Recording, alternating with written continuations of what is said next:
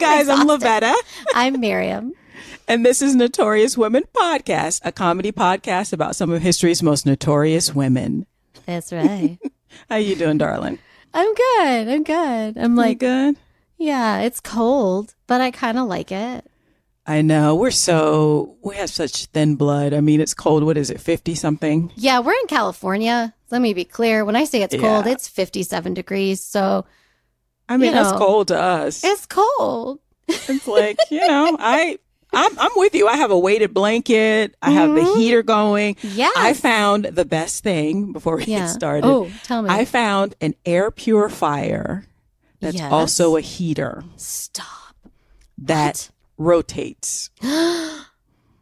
It's very expensive. Everything. But I need this. It also, you can monitor like the air quality in the room as well as the temperature. Listen, if the people that make this wanna give us some money for advertising, who makes it? I can't think of the name of the people. We could support you, and you could support me in my need for this, because I know that my husband would look at it and be like, no. I will say, because California is so dusty because we're in the desert, and so you have to use air purifiers, and then not to mention when the fires get started, but usually you get cold. Like, so if it's like 50 something degrees and it's running, you're like, oh, I'm cold. In our defense, when they built up California with like walls, right, and roofs, right, they forgot to add padding. So our walls are made of paper. Like, I go back east and like that's brick, and we don't have brick. No. We have like paper and then like paper mache, it's like layered. And sometimes it's cute, but it does not work. Okay. Yeah, there's no insulation. And so, I can't think of the brand name, but it's an air purifier that's also a heater. I have it in my bedroom. I'm thinking about having one in the living room, but it's pretty big because it's supposed to be actually for like 1,000 square foot area. That's my house. And you need two of them?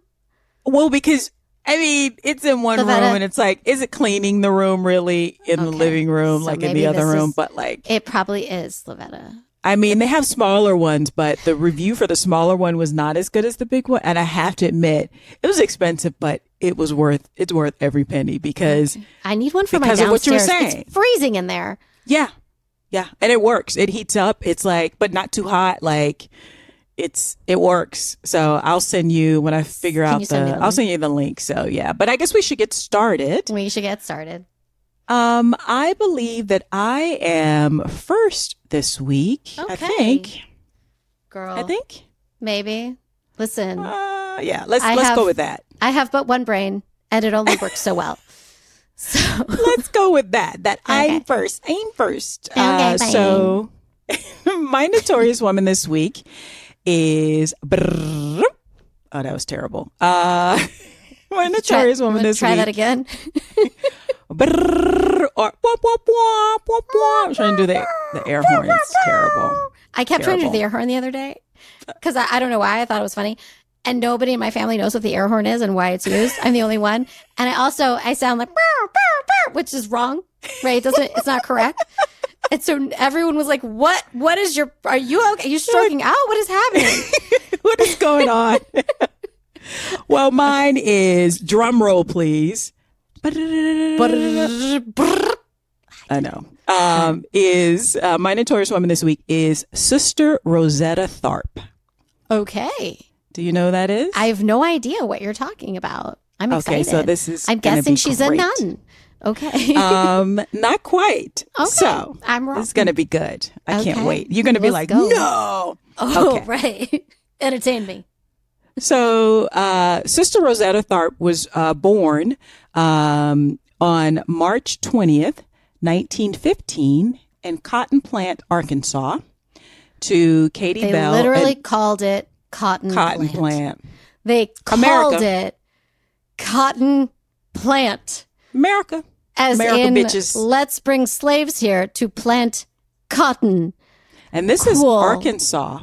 So yeah, it's technically the Midwest, even though Arkansas is very southern. It's very southern. I've been to Arkansas. Yeah. There was a dog that tried to attack me there, but it's fine. I'm sure there's also wonder. I know a dancer who does beautiful art there, so I'm not judging the entire state on this dog. But I personally am traumatized by said dog. I had to get up on a bed so that I wasn't attacked. Anyways, please go on. So random. I was attacked by a dog in Arkansas. I was.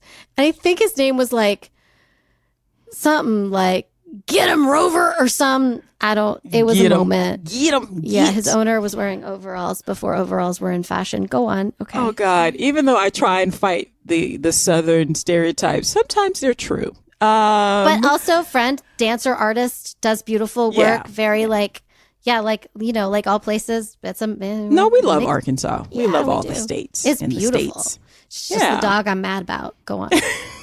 Poor dog. You were on his property. It sounds like. Probably true. I'm on the dog side. I know Miriam. you are. I know that. Okay. I'm always team dog. So Rosetta Tharpe was born on March 20th, 1915 in Cotton Plant, Arkansas to Katie Bell and Willis Atkins, they were tenant farmers. Some sources say they were cotton pickers, but usually after the Civil War, a lot of Black people became migrant workers or sharecroppers or, AKA tenant farmers, right. Which is a form of slavery, basically. But so I just said tenant farmers. So they were just like not even working class. They were probably poor, just had to work hand to mouth kind of people. Got it. Yeah. Now, side note, some sources say that her birth name was Rosertha Atkins or Atkinson. So, but I think it's hard to tell sometimes because when you're doing research on Black people in this country, from back then, it's hard to kind of to compare the census report because sometimes they didn't care. They didn't care, but also sometimes the census takers didn't understand them right, or sometimes they were illiterate and they just wrote it down wrong. But there's that. Yeah. But for the most part, she was born on March 20th, 1915. So now her mother, Katie, was also an evangelist. She was a singer as well, a mandolin player, and a deaconess, missionary at a Pentecostal church that was founded in 1897. Okay. Now, so not a lot is known about her father, Willis, but they do know that he was a great singer. So Rosetta probably got her singing abilities from him. Okay. And then, obviously her love of her music from her parents in general. And then exposure to different kinds of instruments with her mother's work at the church. So it sounds like her mother was like a Bible thumper, pretty much. That sounds right. Yeah. Yeah. And just so Pentecostal, aka sanctified, as we say in the South. Oh, I didn't know that. Pentecostal religion it's a Protestant part of Christianity, but it's like hardcore. It's like women can't wear pants. Ooh. It's like they speak in tongues. It's like conservative Christian, just so you know, like Pentecostal, but they also have very spirited, as we say, church services because the music is very That's what intense. I think of when I hear Pentecostal. I think of like the healing. Yeah? Yeah. Well, that can also be Baptist, but Pentecostal are like people who speak in tongues. Like, like that's like a Pentecostal thing. Listen, all of my education of this comes from the media. Like comes from like, what's that show? It was really good. They brought it back. This is what I'm reminded of, but I can't remember the name of it. Oh, I don't know. And Tatiana Maslany played this person that is in my head right now. Anyway. Oh, you mean Black Orphan Black? No, can't remember. I'll tell you later. It's because Tatiana's it's the detective guy, Percy Mason. Oh, Perry Mason. Perry Mason. Perry Mason. That took me 12 minutes. Oh, yeah, that's right. Yeah. Well, just for context, like Pentecostal is like hardcore even to other Protestant Christians. Oh, okay. But apparently in this particular congregation, they really encourage like the musical expression, dancing, lots of dancing and praise. And interestingly enough, the women were allowed to sing and teach in this church. So, that's my. cool. Yeah. So sometimes it just depends on where, even if you're with a particular sect of religion, like it depends on where, at least with Protestant Christianity, what state you're in and which congregation, honestly, sometimes. So I know early so on, little about like the differences. well, like I was raised Baptist, right? I was raised a Southern Baptist. Southern Baptist can also be very intense, but in my church, my pastor was like, the church I went to mostly when I was growing up, my pastor was like a musical pastor. Like he could like really, really sing. Like he cool. toured around when he was in college, like in a men's singing. Like he was an amazing singer. And so his daughter was also an amazing singer. Like we had amazing singers in our church, like a lot of them. So and it was very progressive, like none of this women can't wear pants, like none of that kind of stuff. So but a beautiful singing voice and like women could like wear what they wanted to. it was just a plain like, it was a very I think sort of like standard Baptist church. But then I've heard other people who were also raised as Southern Baptist, and they seem more like Pentecostal, like very strict in like socially strict rules. So I think it just depends on where in the congregation. So they're in Arkansas. And like I said, her mother was like her mother really believed in reaching the people through music. Okay. And again, she played the mandolin, she played the piano, guitar, like all kinds of stuff. So she got Rosetta into playing it.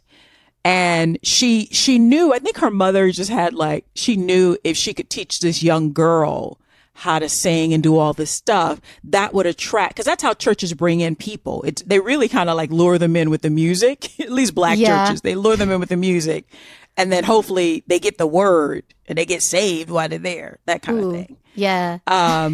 So I've been to some churches. It didn't work, but they tried. It didn't work. Yeah. No. But that's how like, it's a way to get people who are, the what do we call them? The secular people, the non-religious people, to bring them in. You're going to bring them in, lure them in through music. That's why the black church, that's why the black church like influenced so many singers, because that's where they get their training almost. It's like informal training and performance skills. Cause like they'd be like, go baby, sing baby. That's how the church. So that's how they get the kids. It's like, it's all like propaganda. What they do through music. Does it feel good to sing? Okay. Yeah, it feels good to sing. So see you next week. All right. Yeah, I think her mother had this idea. Her mother had this plan, but Rosetta was also just like, she took to the music. So by age 6, she was singing and playing the guitar in church. What? Yeah. Okay. I'm a little behind in educating my children, I think. Anyways. 6. Wow. She was so good. And her mother, so it'd be her and her mother would be doing like singing and performing. Oh, how cute is that? So cute. That's but then adorable. She was really good. Like her mother would accompany her on the guitar or the mandolin, on the piano, whatever. And little Rosetta learned how and she obviously had a singing voice. And usually when people find out that they can sing, they love singing. So, and I can just only imagine how cute it was, but she was so good that people did not believe their eyes when they saw her. Wow. They were like, she was a wonderkind. She was a musical prodigy. Like, really. Wow. She might have been. So much so that they called her by this time, age 6, they called her Little Rosetta. She was just like a wonderkind. So, she was so popular and the church became so popular because of this little wonderkind and just like the singing and guitar playing and this miracle of it, that they started. And her mother also, again, believed in, spreading the word through music, especially. Right. So they began to tour around, and this is like one of those, like everyone's heard of like the Chitlin circuit or what have you, but there's always been a circuit, a gospel circuit or evangelical troop circuit, where these people travel around in different churches. Yeah. So it's like a tour, but it's like a church tour. So is it the same, what's the word? version of the all the evangelical churches, or would you go into different denominations is the word I'm thinking of. Exactly. So you know how like a tour, what we think of as a tour, people go to different venues throughout different cities, right? So this is what they were doing, but the venues are the churches that are within that same form of religion, that same denomination. You just said it, denomination. Why can't we remember this word? It's not a hard word. But some of the greats have come from this. So this is in obviously 1920s, but Sam Cooke came through this. Yeah. The great Aretha Franklin, but a lot of Black performers that became like household names and like successful artists, a lot of times they cut their teeth on this kind of tour. I gotcha. Okay. I didn't really know that. I knew Aretha came from church background, but I didn't realize like it was really a tour. They were really singing every night, and it wasn't just like every Sunday kind of thing. And the tour, like if you have Vacation Bible School or like just a visiting congregation, and like I remember like even when I was in church, I was in the youth choir, of course. Like we would go to visiting churches, but it was just in the city. But I think once they realized how good you were, they would like invite you to these other churches they wanted to see. And then that would get congregation to come in, people to visiting because they heard about little Rosetta. So they're like, I want to see this 6-year-old. I mean, I want to see little Rosetta. I'll be honest. I want to see a little 6-year-old play the guitar and sing. Are you kidding me? So yeah, that's fine. So, but she was so good, so good that, and she had developed a following. So, but by the mid 1920s, when she was about 10 or 11, she and her mother moved away because you can imagine they're living in cotton plant, like they're struggling. So where's her father at this point? The mother and the father broke up. So again, not a lot is known about why they broke up but this is a hard life being, a migrant worker working on these, once formerly plantations that are still working like plantations. Like this is not glamorous work. And they haven't really opened up avenues for Black people to really make a living, particularly Black women. So a lot of times that's why Black people got into the performing arts as well, because you could actually make a living. And once you realize you have talent, you also fall in love, as we both know, with performing as well. Yeah. So, but a lot of, with a great migration, of Black people out of the South. So, which started around this time. So eventually, her and her mother left and moved to Chicago. I was just going to say, was it Chicago? Because there's whole, I know about that history. Public school taught me a little. I remember the chapter, The Great Migration. We were not nice to Black people even after the Civil War. And so they left, where they found peace and joy in Chicago. End of book. Bye. Yeah, exactly. No, she's being sarcastic, of course. But like being very sarcastic. For our listeners who don't know, the Great Migration is in reference to Black people leaving the South in droves and going to the North and going to northern cities and Midwestern bigger cities to find opportunities for work. Because she's right. I can speak to, this is my family, basically, even though my family went more Southern. It's, okay, yeah. Like, I was like, you're from Florida. What are you talking about? My family, like, I trace them back to like some of my ancestors to plantations in like North Carolina, South Carolina. But then like as the years went on, they show up in Georgia, Alabama, Florida. I'm like, so you guys are going the wrong way. The deep South. Okay. You know what? They were looking for? Work. Migrant farmers. That's what they were looking for. Because Florida had the orange groves. Yes. Like, as well as other, so they would follow seasonal work, and then you realize, we can actually get steadier work, and then you go throughout Florida. But that's what I realized, because when I started looking into that, I was like, you guys are going the wrong way. No, go the other way. But my people went more Southern, but a lot of Black people went, like Rosetta and her mom, went up to Chicago, and they called her mother, actually, her mother was referred to as Mother Katie. Katie. So it's like a very church and religious thing. So when they went to Chicago, because again, her mother's a Bible thumper. So they settled at the Roberts Temple Church of God. in Christ on 40th Street. And now, like a lot of Black people who moved from the South to the North during this time, there was culture shock. I don't think people realize the United States is very big. And so when you move, like when we move from the East Coast out here, when I moved from the East Coast out here, it's culture shock. It's different. It's all different. American, but it is different. So their culture shock was not. I've traveled to the Midwest, and I grew up in California with, like, even though I was in a town with not a ton of Jews, it's not that far from LA, and it was fine. California is very sort of liberal. It was fine, but I remember being a teenager and going to Minnesota in the outskirts, and I was suddenly a Jesus killer. That was awkward. Yeah. And you think from the outside America is one thing, and then you travel through America and you're like, wow, it's different. Yeah, it's different. That's why, there's certain things that we can say, oh, that's American, but when you're talking about Americana, it just depends on where in the country you are and what time period. Certain cities have very specific, and they have subcultures too, like within these cities, like even in the South is different. Texas is different than Florida. Florida is different than Georgia. Like, there's some similarities. Like you can see it in the barbecue. There's different kinds. There's North Carolina barbecue, which I don't like. But then there's Texas barbecue. Then there's Lavetta, I think you just started a barbecue war when you just said that. I'm sorry, guys. I do not like Carolina barbecue. Nope. Well, nope. It's too much vinegar. That I'm not allowed to be friends with you anymore because Sal is really mad right now. What?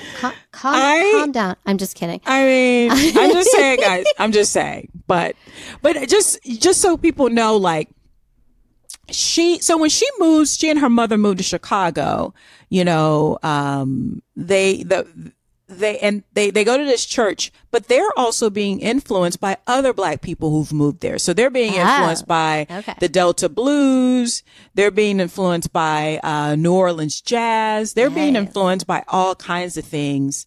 And they obviously have a very strong Southern gospel background.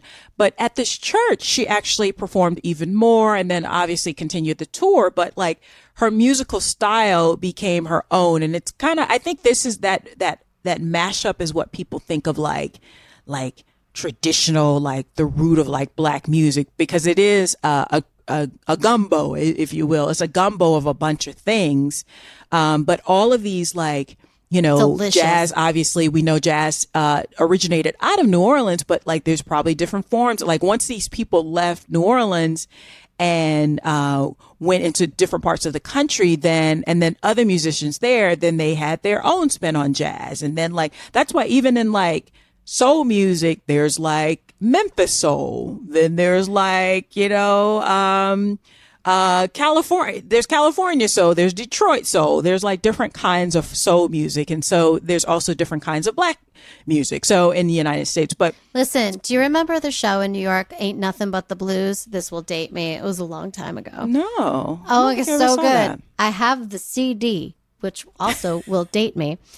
So I'm pretty sure that I know all about the history of Black music because not only did I watch the show on Broadway with privileged money, I bought the CD. So you know all about all of Black music. I actually don't need to know anything else because I have the entirety of the education necessary. Yes. Thanks. Okay. You're welcome. Mm-hmm. So she's obviously oh my God, playing all people. I know is this one CD. Okay. Miriam, you're not doing much to play down that Karen. I decided moniker. To lean in. I think so. I have one Black friend. Anyways. I can't with you. Oh God. So, but it was here in Chicago where like she continued to perform, her and her mother. Yeah. And her fame grew because again, she's only 10 or 11. Oh my God, I keep forgetting she's only 10 or 11. Yeah. Child. Okay. They continued to tour as well on these church tours. But again, her fame, she became even more famous. And she became really known as like that little girl who with the guitar, with the big guitar. Like, yeah, okay, cute, right? So she stayed there, and then about around 1934, at age 19, she married a preacher at the temple by the name of Thomas Thorpe. And he was someone who had accompanied her and her mother on many of the tours. And apparently her mother highly encouraged the marriage as well, because her mother's old school, you know. Marry her before you touch her. Yes. Yeah. Unfortunately, the marriage lasted only a few years, but she decided to adopt a version of her husband's last name as a stage name, becoming Sister Rosetta Tharpe. And that's where the sister comes from, because she's traveling in the church circuit. Got it. Yes. Got it. Singing gospel not music. a nun. Got it. Now, many of her friends thought that Thomas was just using her talent to prop up his congregation and was never really interested personally in her or her gifts.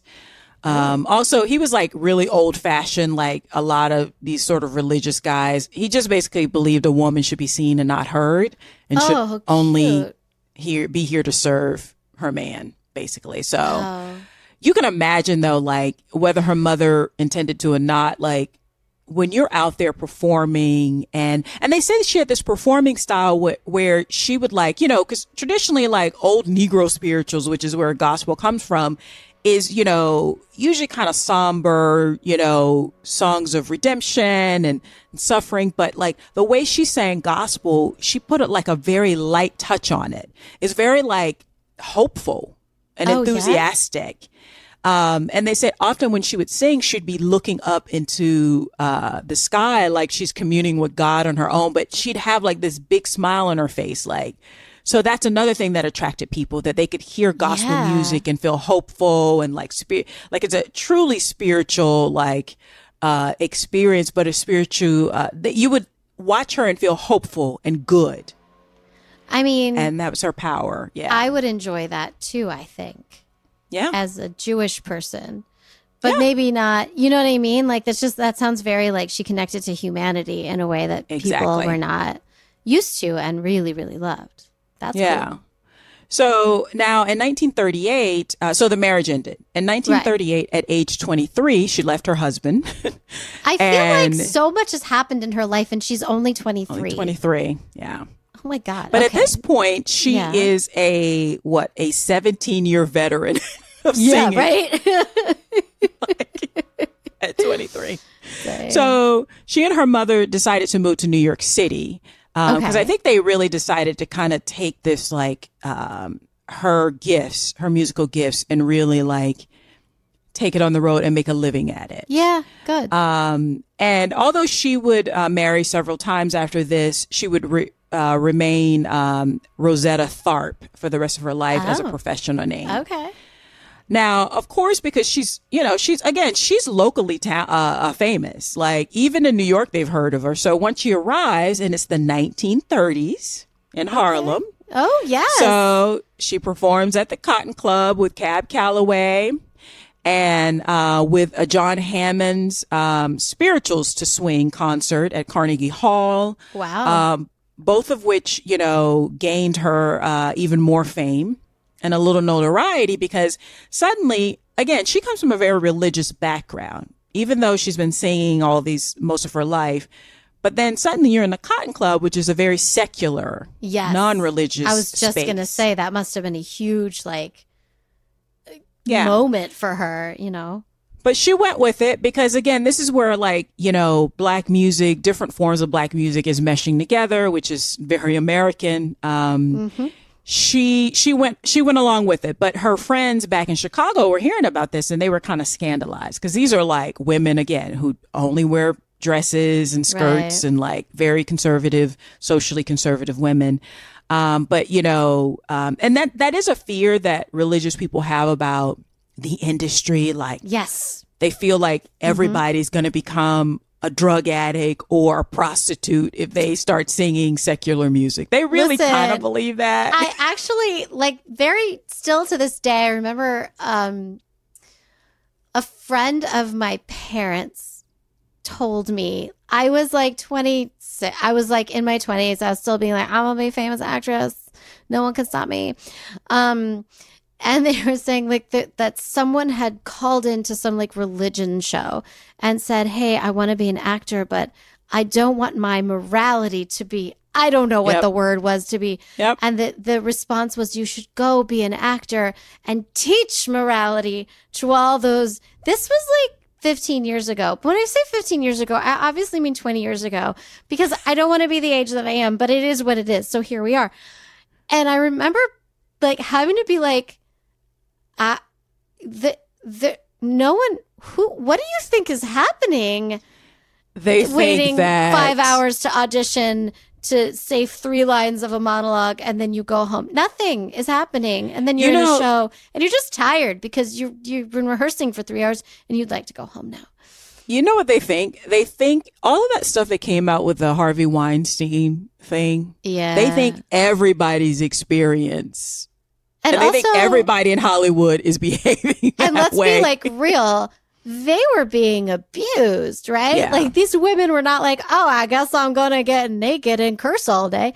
You know, like this idea that like the entertainment, that the fact that it's still around, that what's wrong with the world or what's like, that there is still an ideology of that is crazy to me. It's like everything. I mean, to be fair, there is an element of that, but I think there's an element of that in every industry. There's an element of that in the religious sector. Should we go there? No, we're not going to go there. I don't know. That's dangerous. We're poking this the bear, but this is the 1930s, especially. Right. So, they definitely thought that. And so, but she went along with it. She was like, this is part of show business. I think she had been traveling long enough to realize that it's also, and like you said, I also think that there's a part of her that's like, yeah, I'm actually, like what this advice was, I'm actually bringing the gospel to these people, right? While What's they're wrong? singing and tapping. And that's kind of like her style. Like even in the gospel songs, it's very swingy. It was very like energetic. It was very bright and hopeful in the way in her performances. That's fantastic. Yeah.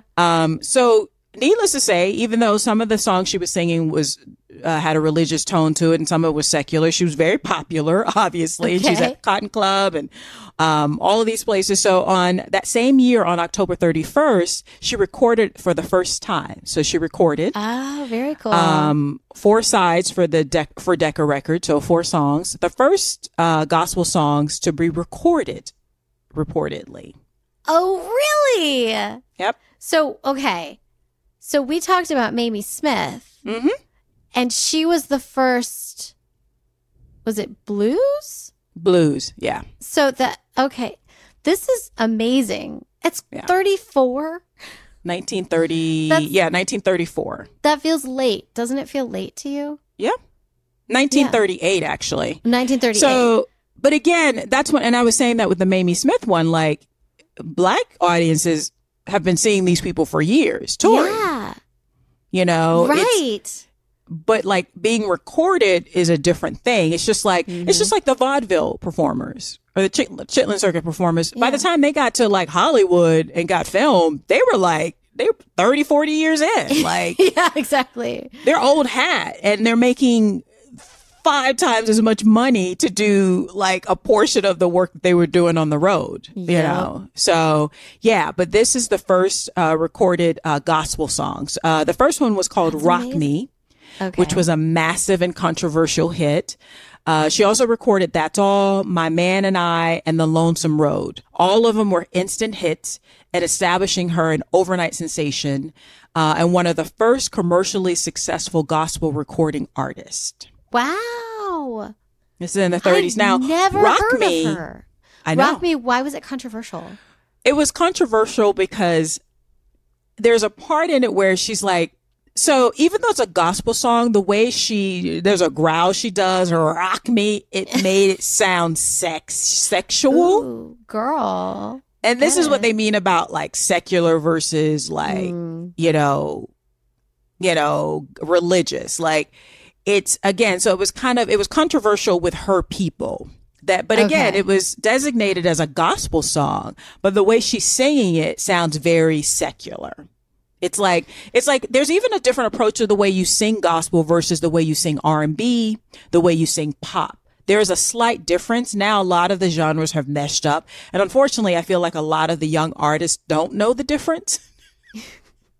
You're going to teach them, Lavetta.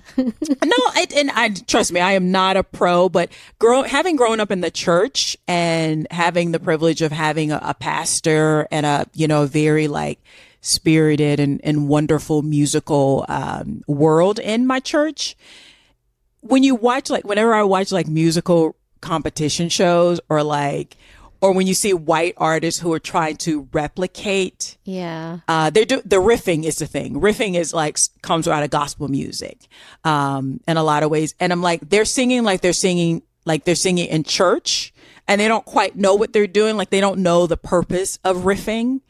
It's all the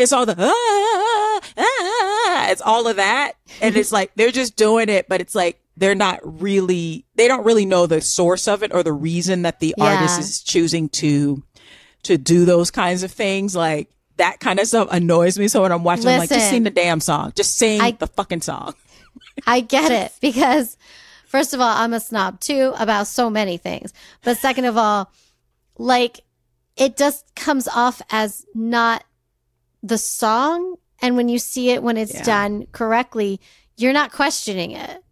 Yeah. You know what I mean? It's natural. It makes sense. It's like when I see Shakespeare being done by and I love him, but Keanu Reeves, dude, be a movie star and give to the world. You're amazing, but maybe don't mutter Shakespeare's beautiful lines.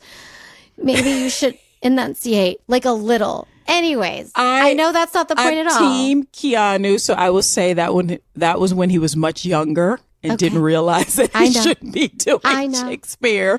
He shouldn't be doing Shakespeare with a dude accent. I was so mad. Dude. And yet, he's great. Did you see the movie Always Be My Maybe? Of course. Oh my God, I could watch it all day. I make people watch that scene with him. Listen, if you haven't watched this movie, it's Ali Wong. It's a year or two. Her. It was 3 years ago, actually. Yeah, before the pandemic. Yeah. Watch it again. If you it's so funny, and and Keanu Reeves is, and we love Keanu Reeves, and I heard that he's the best guy in the world, and we love him. Too. So he was very young, and I remember when I saw it, he was like, "Dude," it's like, "No, you do not deliver Shakespeare." Listen, when I first met my husband, and he was like, "I thought Keanu was good," I almost left him. I almost broke up with the man who really should be my husband, because he's the only one who could deal with someone like me. But I was like, I need a minute to process what you just said. I know. And I know. All right. As a total side note, you can go on. So back to Rock Me, but she performed it kind of sexual, even though it's a gospel song. So that's why it was kind of controversial. Now, Rock Me would later be cited as being a major influence on many rock and roll singers such as Elvis, Little Richard, and Jerry Lee Lewis. Okay. So they're children. And probably not even born when the song comes out, or just being born. And again, I cannot stress to you how much she was everywhere. Yeah. Everywhere. She was a huge star. Okay. That's amazing. Now, a short while later, because these records did so well, she signed a 10-year contract. Wow. And many churchgoers were shocked by the mixture, again, of even though these singles were gospel songs, but they felt like it was a mixture of gospel bass lyrics with a secular sound of music. But because again, the chords are different. You use different chords, and people who are into music can explain this much better than me. But they were kind of shocked, and not everybody was happy about her success, because they felt like the change, a lot of her old, stomping ground. And again, she's like a veteran of the church circuit of performing. Yeah. So many of them felt a little betrayed because they felt like she was kind of selling out musically. And I mean, some historians speculate, though, that and she would hint at it later, that she felt a little pressure around this time to sing the kind of music that her manager and her label heads were giving her. I was just going to ask that. Yeah, because she's 23. Exactly. She's still a child. In my head, now that I have children, I understand that 20s is now still children, because my children will never grow up, and that's a problem for them, but not for me. So, but yeah, she she felt a little pressure, but she's thinking this is what we've been working for. Also, keep in mind, she's a single lady now, divorced single woman, and her mother was with her still. They're very close. So she has her mother and herself to take care of. And they're offering you a 10-year contract. You know, yeah. I mean, I don't blame her. Yeah. At all. And this is a very common music industry thing. Like, it's still to this day. Actually, you know what this reminded me of? I don't know if people realize that Amy Grant came out, in the 90s? Yes. And that song, Baby, Baby? Because Amy Grant came out of the religious tour circuit as well. And when she came out, I remember one of my aunt and uncle, they were very, very religious. I don't think they were Pentecostal, but maybe they were. But they were like super religious. And I remember my aunt being so mad. She was just like, really? Yeah, like she turned away from God. So, yeah. That was in the 90s. And you know what, though? Everyone's going to have their opinion. Yeah. You know what I mean? Like, it doesn't mean that the things you are doing for the secular community is a bad thing. Does that make sense? And you know what? The secular audiences ate it up. They loved it. They were like, yeah, because keep in mind, a lot of the audiences are black listeners, as well as then white people are like, what are those black people doing over there? And then they're like, this is great. But like the black people are like, because it reminds them, all of them are being made to go to church. So this is all familiar to them, but it's fresh, it's hip, it's newer, it's more hip. It's not like fuddy-duddy religious, even though these are gospel songs. It's like hip though. So all of this sounds familiar to them. They like the mixture that, Ray Charles did the same thing. He came out of the church. And when he started performing, they were like, why are you singing the devil's music with like this gospel tinge? I'm sorry. Yeah. It's a Wonderful World is the devil's music. Can we talk about that for a minute? Earlier stuff is earlier stuff. But now later in 1942, in reference to this, music critic Maury Denker described Rosetta's Rock Me as, and he said, quote, he wrote, quote, it's Sister Rosetta Tharpe for the rock and roll spiritual singing, end quote. Now she would also become a racial pioneer in many ways because her talent was so undeniable. She was so electrifying that, white singing groups wanted to work with her. Okay. And throughout her career, she would often play and tour with, a white singing group called the Jordanaires. And this was unusual. White and black people did not play music together. Which is crazy. Unusual. Yeah. Like, it's like black people create the music and then the white people steal it and do an all white band and they play the music, which is not as good as the black version of it. But white audiences are like, yeah, I can listen to it because white people are playing it. I think Hairspray just does it. Yes. Like there's a montage that just really defines a generation of music thievery. You know, it's just literally like, it's good. And then like, oh, that does sound like every other white song. Oh, they did. That makes, I see what happened. Okay. Well, this goes back to, oh gosh, why am I escaping? Why is it, blackface? But what's it? Minstrelsy. This is all minstrelsy. For those of you who don't know, minstrelsy basically, well, there's different versions of how it started, but basically in I believe the 1840s or the 1850s, a white traveling actor was visiting the South and he was visiting a plantation. And this is an actor. And he observed the slaves performing probably on their one day off or one afternoon off. And he observed them singing, probably spirituals and like just having fun, blowing off steam. Yeah. And he came up with the idea, or a group of them came up with the idea to recreate what he had seen and put it on stage and paint his face black. And it was massively successful. Yeah. So much so that it went all over the world. That's why sometimes you'll see like remnants of minstrelsy, like blackface. Like I think in Asia, you'll see like blackface toothpaste. You're like, what the fuck is this? But it all began in the mid 1800s. White people saying, oh, let's pretend to be black people on stage and paint our faces black. And then what's so fucked up is that black performers also had to use blackface in order to be able to get bookings and work as an actor during this time. But that's how successful, you know how like K-pop is huge? Minstrelsy was 10 times as popular as K-pop was. So, Lavetta, first of all, thank you for that background. I didn't know it was like such a simple moment that I mean, it's up for debate, but that's one of the explanations. Like, but it's basically to describe why white people started wearing blackface and performing. I've seen like old video. I don't know why, but of a minstrel show, and it is the most disturbing. It's confusing. You're like, why am I watching this? And they don't make sense because they change the language to sound as dumb as like for the one quote, clip unquote, that black. I saw. Yeah, quote unquote, right? Like with watermelon and like it just feeds the stereotype. And America and I guess the entire world, I didn't realize that, just loved that. Wow. Well, what they were responding to was the rhythm of the black musicians who were not getting any money. That's why we need our reparations, but, run us our money. But, but that's why. So Lavetta, what's your Venmo? I know, right? Hey, I will put it out. Send me some money. Make that money, girl.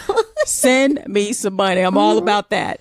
Venmo a black person today. But like, so we're in the 40s. So we're like basically 90 years, 100 years away from the start of minstrelsy. But now black people are actually doing their own musicians because they're out of bondage and they're traveling around. So that's why when you see these black performers, that's why the music resonates, because Americans are already, this is already in the American soil, in the American air. So by the time these black performers, that's why when you see these black performers, that's why when jazz became a thing in the 1915, 1916, the 20s, white people are like, oh my God, this is amazing. And then they, what's the word that people use? I think the word is steal. They stole it. That's the word. Sometimes I forget words, but I'm pretty sure that that's the one that is appropriate to this conversation. Appropriated. So so much.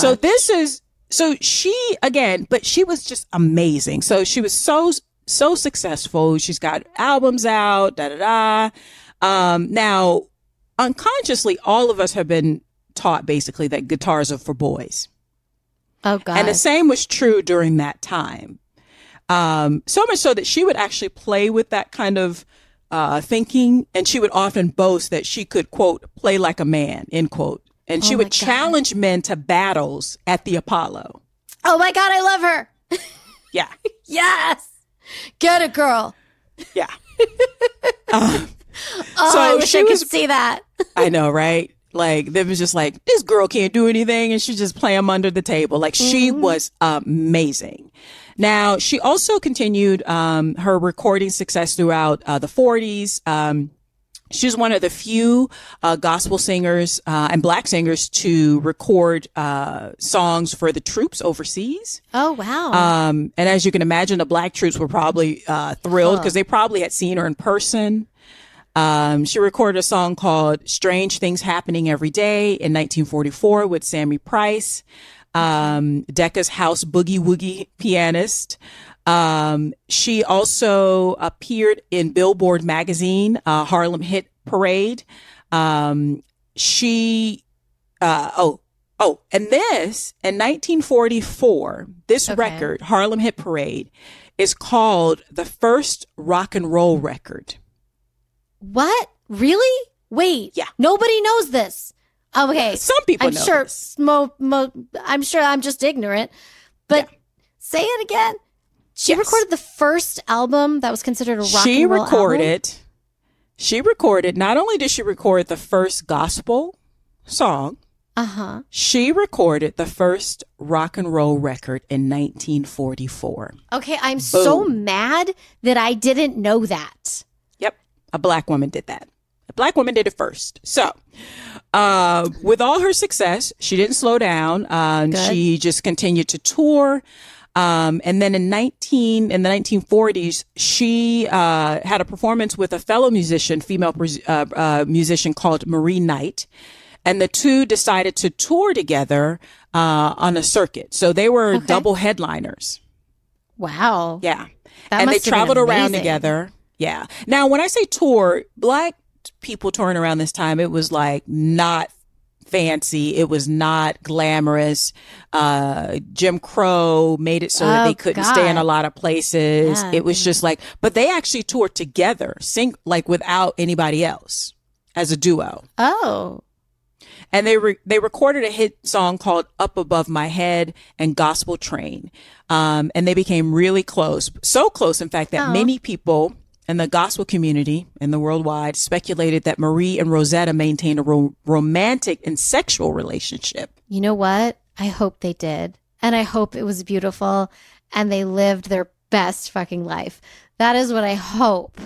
I hope they found like Nirvana, you know what I'm saying? Yeah. In this fucked up world, they got that They joy. probably did. Yeah. Now, even though she never publicly came out, because that just wasn't a thing for a lot of queer people, and a lot of them didn't even have the language to express what they were feeling or their experiences in life. So many of Rosetta and Marie's friends report that they were indeed a couple. Okay. Like it was an open secret. And many historians believe that throughout her life, she had many relationships with men and women. She was probably bisexual. Yeah. That's real. Which is interesting, though, because again, this is a very long time, right? I know. This is a very religious woman. So, yeah. You know, I think it's just very interesting. She's just. Yeah. Yes, but the reality is, like, you are who you are. But I agree with you, but I think I'm just so impressed with her that she lived her life the way she wanted to. But I can only imagine it during this time. They didn't have the language. They didn't have. I wonder if a part of her thought she was going to hell, but she couldn't help herself. Like, we just will never know because people didn't have. There's no therapy. People aren't going to therapy and talk about their feelings. They just read the Bible. Right. And I wonder, and this is very ignorant of me, I have no idea, but my experience growing up in like the 80s in a world that was pretty homophobic. Yeah, very homophobic, I want to say. As a child, I learned what gay was when I was 11. And when I learned that it was between two men. I learned it because Rock Hudson died. And the response was like, what? Well, he was what? Oh, it's between two men. And then a year later, I'm having an argument with a friend who tells me that women can be gay also. And I'm like, no, this is where I come from. So I'm wondering if back then there really was no language. So maybe she didn't even think of it as, it was just they were very good friends and they had feelings like that were ill-defined. Yeah. Good. Live your best life. You don't need to judge yourself. But it sounds like if she had other relationships with other women and men, it sounds like she accepted that part of her, and I hope so. That is my hope for her. Me too. Now, starting in 1949, their partnership started to take a downturn. And also, Mahalia Jackson was starting to become the gospel voice. I've heard of her. Of that time. But Marie also wanted to do a solo act and wanted to do popular music. Okay. So she wanted to, take her stuff in a different direction. But also around this time, Marie's lost her children and her mother in a house fire. Oh my God. Yeah. Oh, that's horrific. Ooh. So they ended their partnership and but remained friends throughout their lives. And so now Rosetta's she's finding the slump in her career and then what to do. And so she's just trying to sort of figure out what is her next move. But that same year in 1949, to commemorate her first anniversary of being a homeowner in Richmond, Virginia, she put in she did a concert at the Altria Theater. And she then adopted some singers called the Twilight Singers that became her backup singers for the rest of her career, called the Rosettes. Cute. Yeah. Adopted? Now, they basically just became part of her traveling thing. Like, yeah. I know that's how they say it, but it's just like they became her backup singers. Okay. They became her pips. So, now she also got married again. She would get married like 4 times, I believe. All in all. And you got to try things on to see if they fit. I know. That's all now, she's some doing, people, That's what I mean, because you, as an artist, you have to innovate. You have to figure out how to get the word out. Now, some people think that this next marriage was a publicity stunt, though, because she basically married this guy. She had just met this guy. His name was Russell Morrison, but her managers came up with this idea that they would promote this as a concert wedding, and they sold tickets. Oh my God. Okay. 25,000 people showed up. Shut up. In Washington, D.C. in 1951 to watch she and Russell get married. And it became a concert afterwards. And it was like huge. But apparently, by all accounts, Russell started taking it like he wanted to become her manager. So he signed on as her manager. And people were like, he was not a manager. He was not a good manager. But it worked because 25,000 people showed up. I mean, it worked for this like moment. Yeah. Yeah. And again, he would become her manager for the rest of her life, which a lot of people feel like that's the reason that more people don't know about her, why her legacy has not been as widespread as it should be, because her talent was undeniable and enormous, but Russell was not a good manager. That's such a shame. Yeah. Oh my God. Just a little bit more here. So she continued to record throughout the 50s. And in 1957, she was booked for a month-long tour in the UK by British trombonist Chris Barber. Okay. And she continued to tour nonstop through 1959, and her home base became Philadelphia. And when she was in Philadelphia, she'd like to go fishing with her husband and her dog Chubby on her days off. Now, side note, the couple bought their concrete brick row house in 1962 for $13,450 in Yorktown section of North Philadelphia, which was added to the historic register in 2022. Oh, wow. That's very recent. Yeah. That's fantastic. Also, can we talk about a house sold for $13,000? It's fine. I'm totally fine. Yeah. Go on. That won't even get you a car nowadays. So no, it will literally not. Okay, sorry. Go on. In the early 1960s, she toured England again, but more extensively this time, capitalizing on the new interest in folk music. Now, white British people went crazy for black music in the 60s. Yeah. Like, they freaked the fuck out. Yeah. And she was part of this touring of, like, by this time, like, veteran black blues and soul, jazz singers and gospel singers. And it was like, there's actually, when you go on YouTube, you see this, there's this like famous video of her singing in the rain in this like old train station. She's on this platform and she has on like this, I think it's a fur coat, and she has this guitar and she's singing.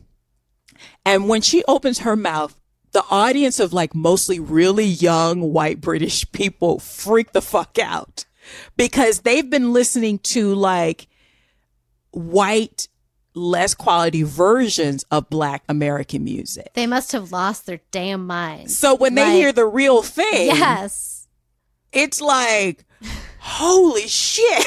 Like, they freak the fuck out. Also, the 60s were definitely, it's the civil rights movement. It was a time of like eyes opening up to like history, and young people, like, as we do know, started asking questions and being like, where did things come from? And also, why is every old person racist? Like, what's happening? Well, also, The English don't have that kind of racism, at least against for American black people. Like right. England has their own thing, right? They do have their own problems. Yeah. But like they're like, black people in America are awesome. They're like, this music is clearly superior. And because they're not coming to listening to the music with their preconceived notions, they're like, this is amazing. Bob Dylan even once said, quote, I'm sure there are a lot of young English guys who picked up electric guitars after getting a look at her, end quote, during this time. That's awesome. Like, cause you see her, she has this electric guitar and you're just like, because in the modern world, we associate rock and roll, particularly guitar players, with men, and particularly white men with long hair. Yeah. That was like codified in the 60s and the 70s, right? Yes. But it's because, and a lot of people directly bring it back to this performance and this tour. Wow. They saw her with this electric guitar and then other black men with this, like other black people with, and they were just like, what is going on? So they picked up a guitar.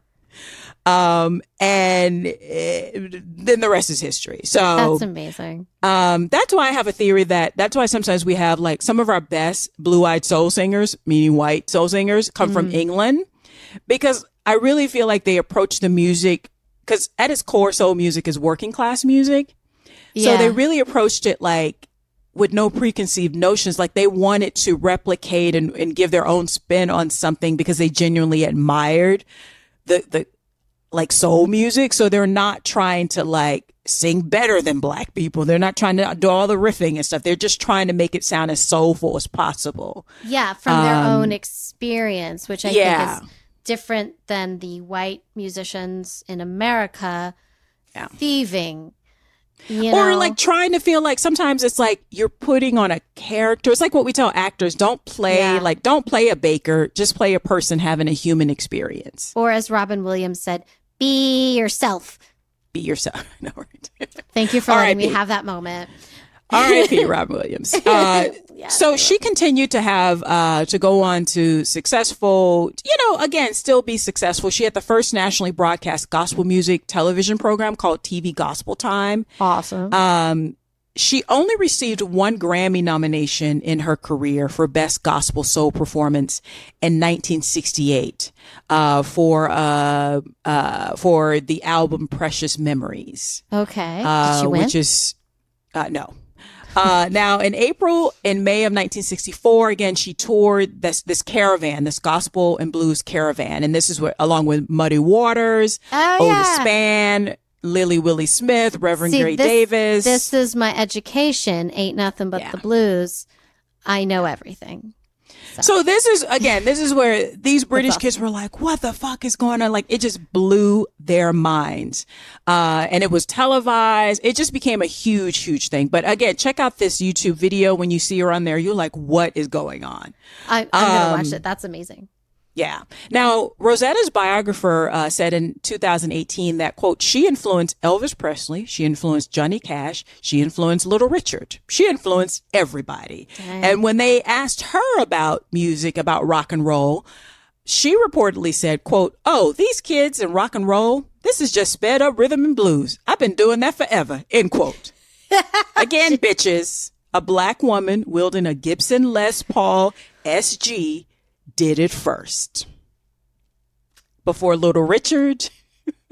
I love her. Before Chuck Berry. Oh my God. Yes, girl. Sister Rosetta Clark did it. So now, so she continued to perform throughout the 60s and early 70s, but she began to have health problems. I think all the touring. And I think you just don't go to the hospital, because one of her friends said that she saw like a little black spot on one of her feet. And was like, you need to go and have that checked out. She's like, oh, yeah. And then it got bigger. And then she finally went to the hospital, to the doctors and realized that she had diabetes. Oh, no. But in 1970, she had a stroke. Oof. And due to diabetes complications, one of her legs had to be amputated. Ay. Yeah. Oh, that's But she still kept working and making music a few years later. But a few years later, on October 9th, 1973, on the eve of scheduled recording session, she actually died in Philadelphia. Oh. After having another stroke. So, But yeah, like it's the you know, traveling on the road. It's like hard on the body. And you're not eating well, and then you're not getting exercise, and then the stress of being Black in America. That's a whole nother thing. Is that stressful? Is that a thing? Yeah. Now, her last known recording was in 1970 for a Danish TV show, singing Thomas Dorsey's gospel standard, Take My Hand, Precious Lord. Oh, I love that song. Now, despite making a good living as a gospel singer, she was buried without a headstone in 1973. But in 2008, a group of enthusiasts raised money to place a marble headstone on her grave as a tribute to her as this trailblazing woman. Now I'm going to speed up because this is getting a little long. But 3 years later, the Pennsylvania Historical and Museum Commission placed a historical marker outside her home in North Philadelphia. And since her death, musicians like I said, Johnny Cash, Aretha Franklin, Little Richard, and Tina Turner all celebrated her influence on their work, which helped reinvigorate her forgotten legacy. A recording from the 1960s of her playing her version of the traditional gospel, Up Above My Head, was featured in the popular in Amelie. I didn't realize that was featured in the movie Amelie from 2001. In 2008, a concert was held at the Keswick Theater in Glenside to raise funds, like I said, for the grave marker.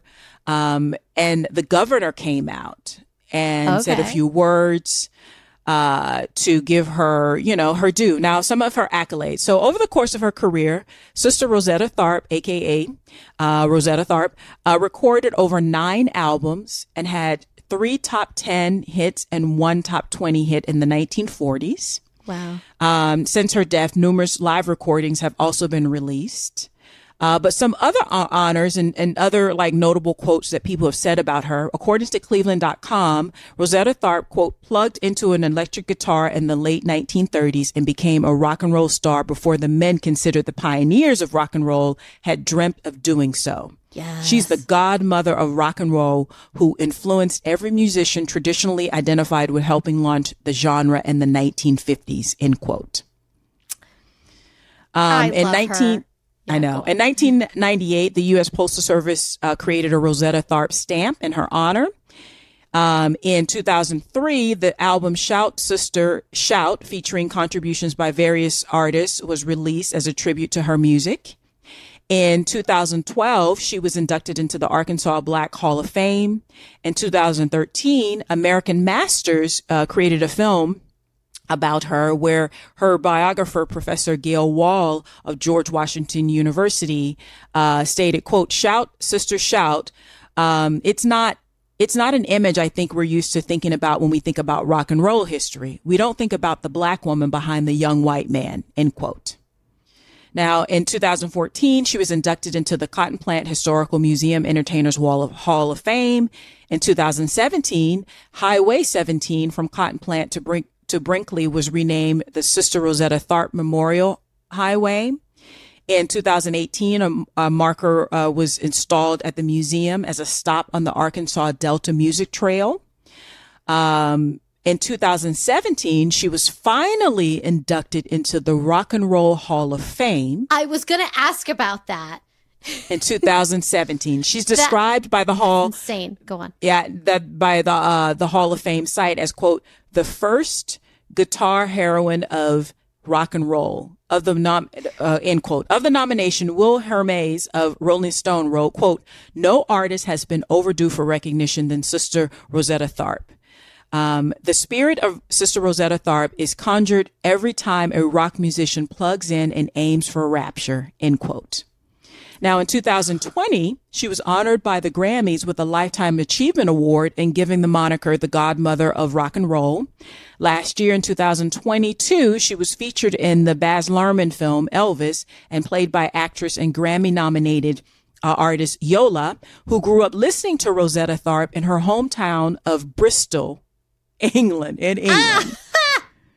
And then there was a play about her life that was an adaptation of Professor Gail Wall's biography, and several theatrical productions throughout the country now. So she's gotten a resurgence in the last 5 years or so, 5 to 7 years, but She is remarkable. Like, I had kind of heard of her, but it was only, I think, in the last couple years when I saw that video on YouTube about like her being in England on that railroad platform and watching her. Yes. Because by that time she's middle aged. But so seeing this middle aged Black woman like you're just like, what am I watching? Like, that is amazing. P.S. Ain't nothing wrong with middle age. Ain't nothing wrong with middle age. Yeah. But also, wow. I can't believe I've never heard of her. She sounds that's amazing. my woman. Yeah. So that's my notorious woman. So who's your notorious woman this week? I'm sorry, that was a little long. That was long. Mine's not as long, but just as, so differently amazing. Okay. So my notorious woman is Susan, on AHN CUDDY. She's Korean. I'm going to refer to her as Susan because I don't want to butcher her name. Right. So she was the eldest daughter of Korean independence activists. An Chang-ho and Helen An, born Helen Lee. She was born in 1915, so they were born in the same year. That's hilarious. Wow. Okay. Right? In Los Angeles, California. So she's like us because she's in the same city we are. And her parents were the first married Korean couple to immigrate to the United States in 1902. I didn't know it was such a recent thing. And the house she grew up in became a haven for many Korean immigrants. The Young Korean Academy made its headquarters there, like as she's growing up. It was a resource center for the immigrants. The first Korean American citizen named So Jae-pil, I said that wrong, I am so sorry, lived there for a while at 106 North Figueroa Street during the Japanese occupation of Korea. So I didn't realize that Korean immigration is such a recent thing because in my head, everyone's been coming to America. Well, you're thinking of like the Chinese immigrants that started coming in the 1880s in large numbers, and then Japanese immigrants. But yeah, Korea, I could definitely see. Yeah. Jews snuck in the 1500s. They weren't like actively Jewish or anything. They were just like, what? No, we're white. It's fine. But they underground, they could do stuff. But I didn't realize that was such a very new thing. I also, now, do they mean like first Korean immigrant ever? That sounds hard. Doesn't it though? I don't know about that. Listen, if you're listening and you have ideas, we'll give you our Gmail afterwards and you can tell us the reality. Because this is, and also, so the Japanese were colonizing Korea at the time. And you're shaking your head like, duh, Miriam. Everybody knows that. No. A lot of people don't know that. The Japanese were like, we're going to colonize all of our cousins. Yeah. I had no idea. And I was like, oh my God, this is a whole thing. They colonized parts of China too. So. Oh, okay. Oh yeah. I didn't. The Japanese were. Yeah. They were Axis. So I did know that. So maybe they didn't have the greatest, love of humanity at some points. But like not the people. Obviously, I'm talking about the bad government. Yeah, the government. Yeah. Absolutely. I can't. I live in America, so we got. I only know that because that was my area of expertise in college. That's what I majored in. So, but yeah, a lot of people don't know. What countries did not try to colonize something? You know what I'm saying? We colonized. The British can't stop.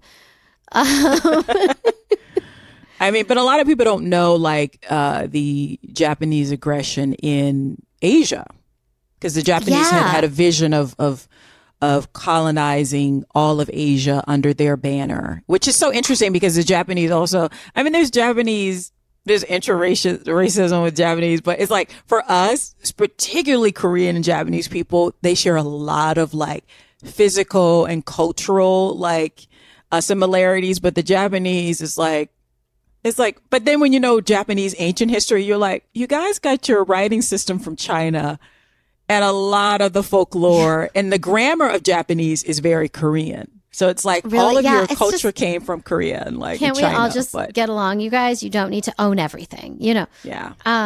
Okay, so she was the third child of 5, and she was the oldest daughter. And she always attributed her parents', she says, sacrifice and dedication to the Korean independence cause as defining a role in her own identity and her own values. So when she was young, she worked for many of her dad's independence organizations in Los Angeles. She played a lot of sports. She was very athletic. She played baseball and field hockey. When she was at Los Angeles City College, she was in charge of the women's baseball team, and she also played second base. She played for get this, the Bing Crosby Croonerettes. I said She's what an I said. all-American girl. Softball team. And she had to stop playing to keep her amateur status to play college baseball. Like she was badass. Wow. So she graduated from San Diego State University in 1940, and then she joined the Navy in 1942, where she would serve until 1946. So after Japan bombed Pearl Harbor, she enlisted in the U.S. Naval Reserve Midshipmen's School at Smith College. I can say that. I can. I just did. In Northampton, Massachusetts. She became the first Asian American woman in the Navy. So that wasn't easy because people are racist and mean. Anti-Asian sentiment in the country was high.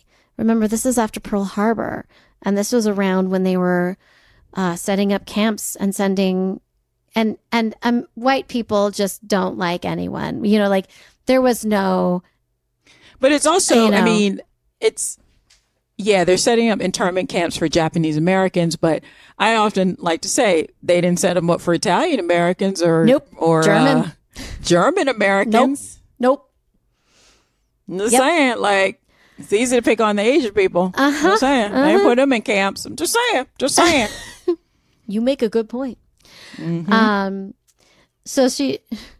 So quote from her, she told the biographer John Cha, who wrote the book Willow Tree Shade, the Susan on Cuddy story, that was written in 2002.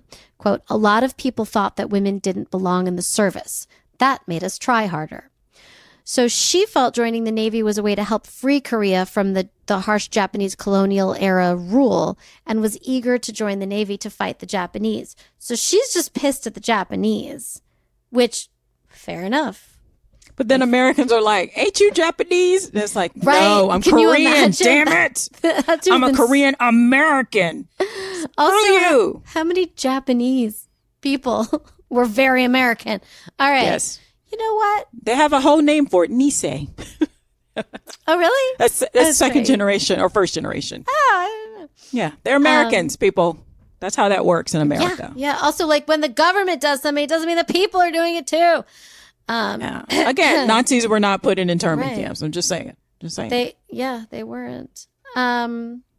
So they should have been. There, I'll say it. They should have been. Nazis are bad. In fact, yeah, Nazis are fucking bad. But in fact, during World War II, black performers like Lena Horne, they tried to force her to perform for segregated audiences. So for black soldiers and then for white soldiers. But with the white soldiers, they actually brought in Nazi POWs. I'm sorry. I know it's a podcast, so I should talk rather than just sit here with my mouth open. But wow.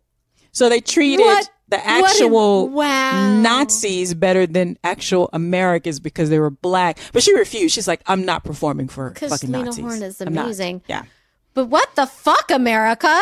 Yeah. Jesus. But I'm sorry to interrupt you. Yeah. No, it's fine. Let's take a moment to be upset about liking Nazis more than black people. Guys, stop it with the Nazis. They're not good. They're bad. They're not good. Okay.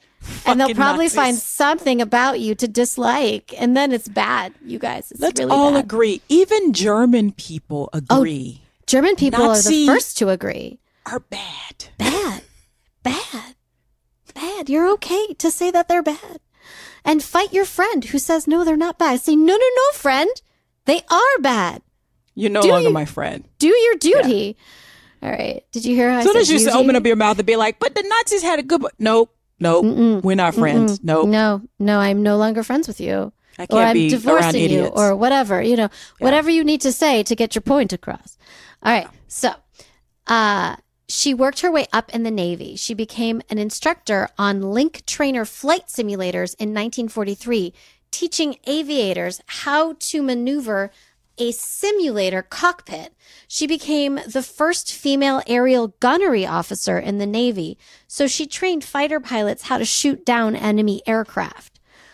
Wow. Listen, she's Tom Cruise. Do you see what I'm saying? She is. She's on her motorcycle. Brr, brr, brr. Okay, that's not how the Top Gun. I just saw the movie. I know I'm late, but I saw it finally. I haven't seen it yet. I'm waiting for it to be free. Is that wrong? I think it's free if you have HBO Max. Oh, it's on HBO Max now? Girl, Okay. it's free. Go watch it. It's good. Gonna watch it. It's like nobody can fly this plane except for the 55-year-old, and everyone's like, yeah, that makes sense. It's so enjoyable. I love Tom Cruise. I know it's cheesy, but I love Tom Cruise. I mean, he was like, I used to watch, anyways, sorry, I did not watch Top Gun every weekend as a teenager. I did, though. All right. So she had to... All right, I'm laughing.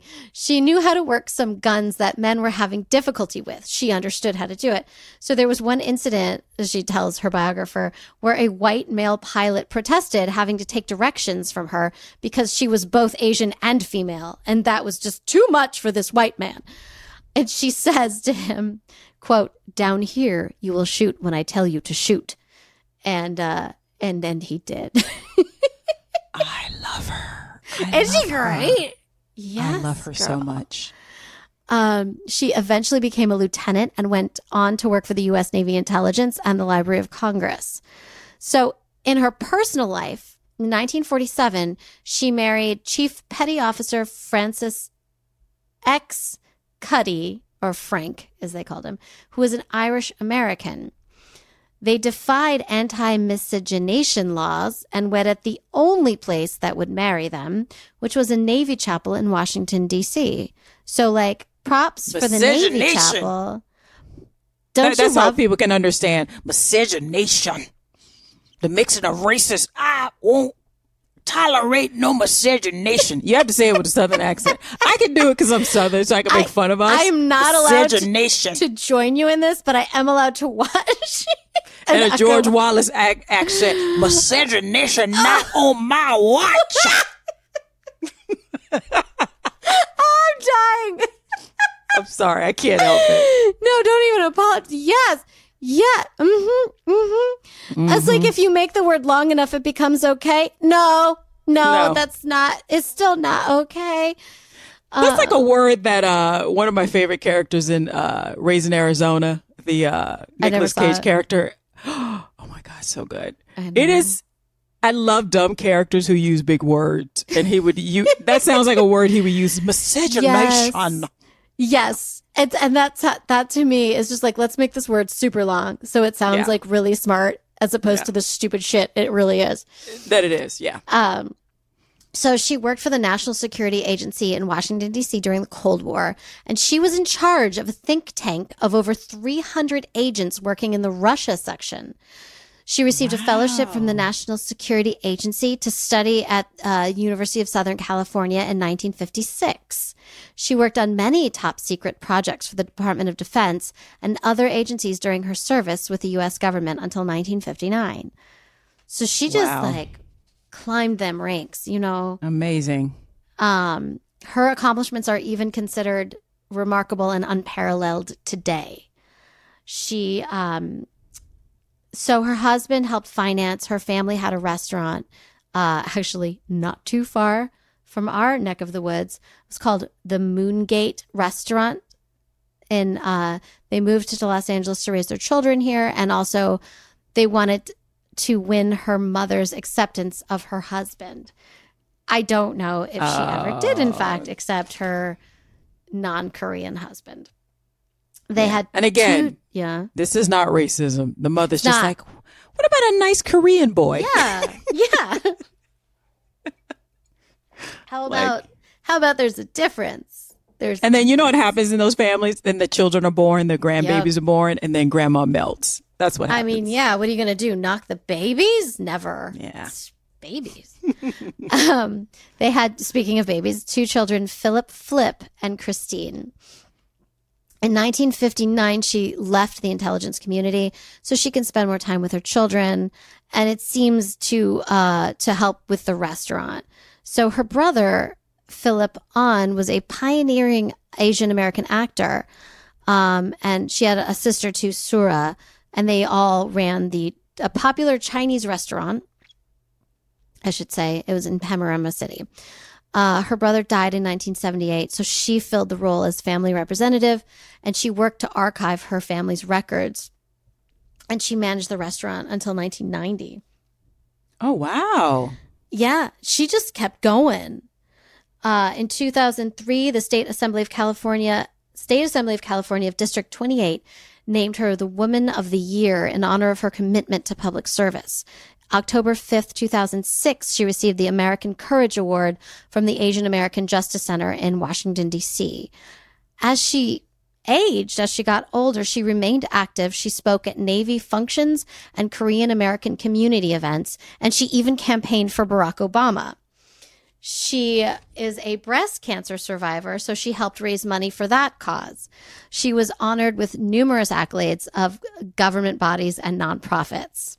So the Los Angeles County Board of Supervisors designated a Susan on Cuddy Day. I don't even know what day it is. It didn't tell me. It was just a day. Supervisor Mark Ridley Thomas, who introduced the declaration, was an especially devoted fan. This is what he said. They were all firsts as an Asian American woman in a man's world.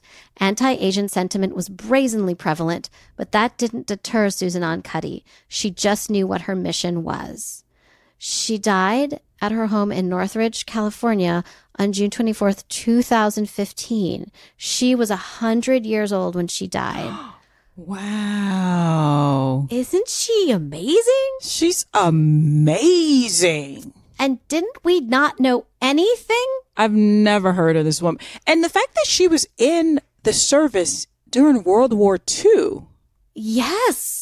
That's crazy. Just the idea of showing up every day as a woman with a high-powered position in the Navy and is Asian at a time when I can't imagine there was a higher anti-Asian sentiment in this country than after the Japanese. Well, there was one before when they actually passed legislation, the Anti-Chinese Act. Yeah, no, that's true. That was in the legislation. It was in the name.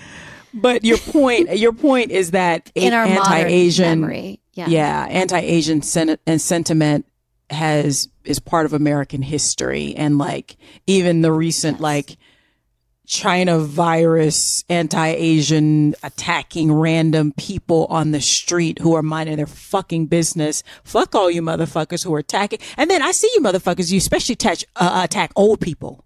Yeah. You fucking coward. I will kick you down a deep, dark hole if I ever catch somebody doing that. But anyway, listen, I digress. Lavetta is very strong, so I would be very afraid and maybe stop being so racist. Thank you.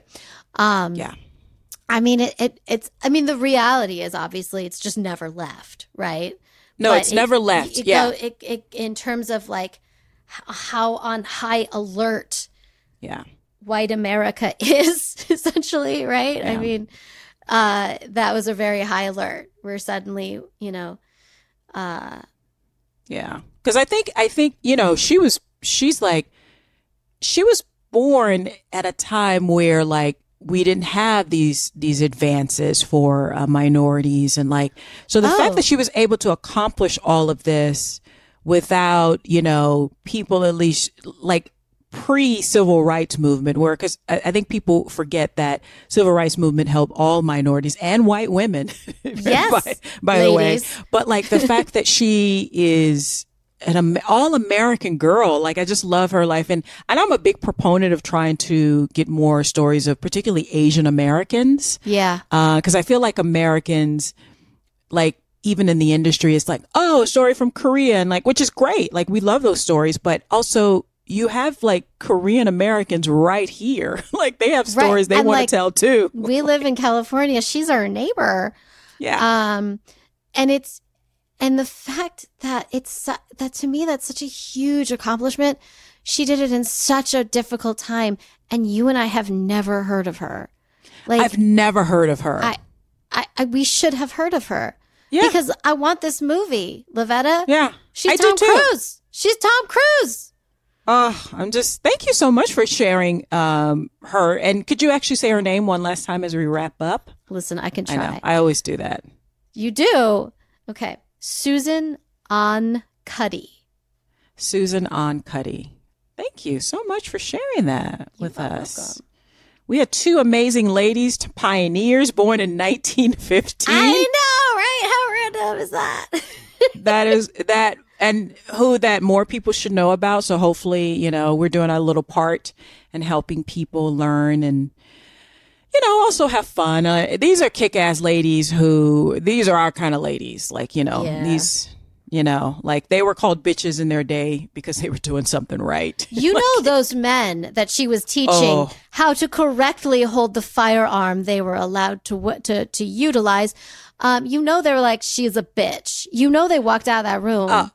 And you know, they're pulling all the Charlie Chan racist like voices out. Like God. she just probably just, so awful. I can't remember. I just can't even imagine. So, but these women, just terrible. Like, but thank you so much for sharing that with us. And hopefully our listeners will also be inspired to go and learn a little bit more about our ladies. Yeah. Do your own research. You know, we're not #not historians. Not we always historians. just give you a little bit. Yep.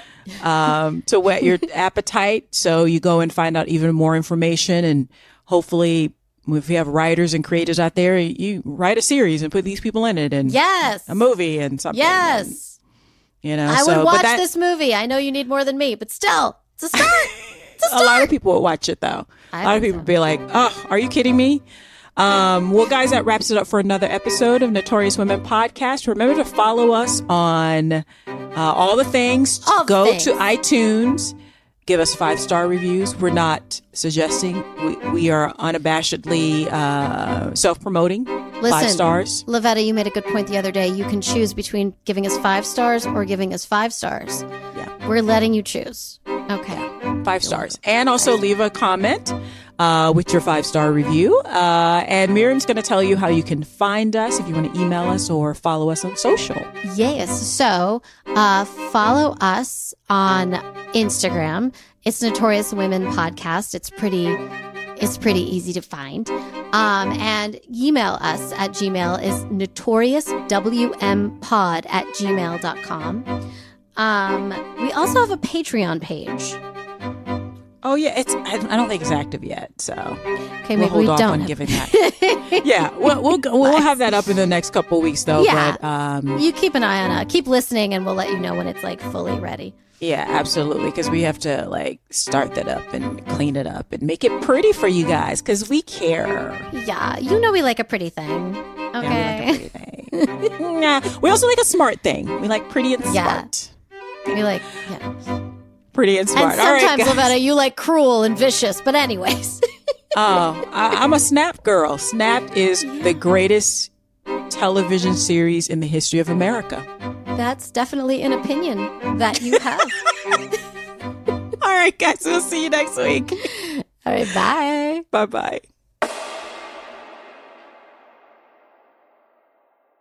Produced by Adavita Studios. Connect your voice to the world.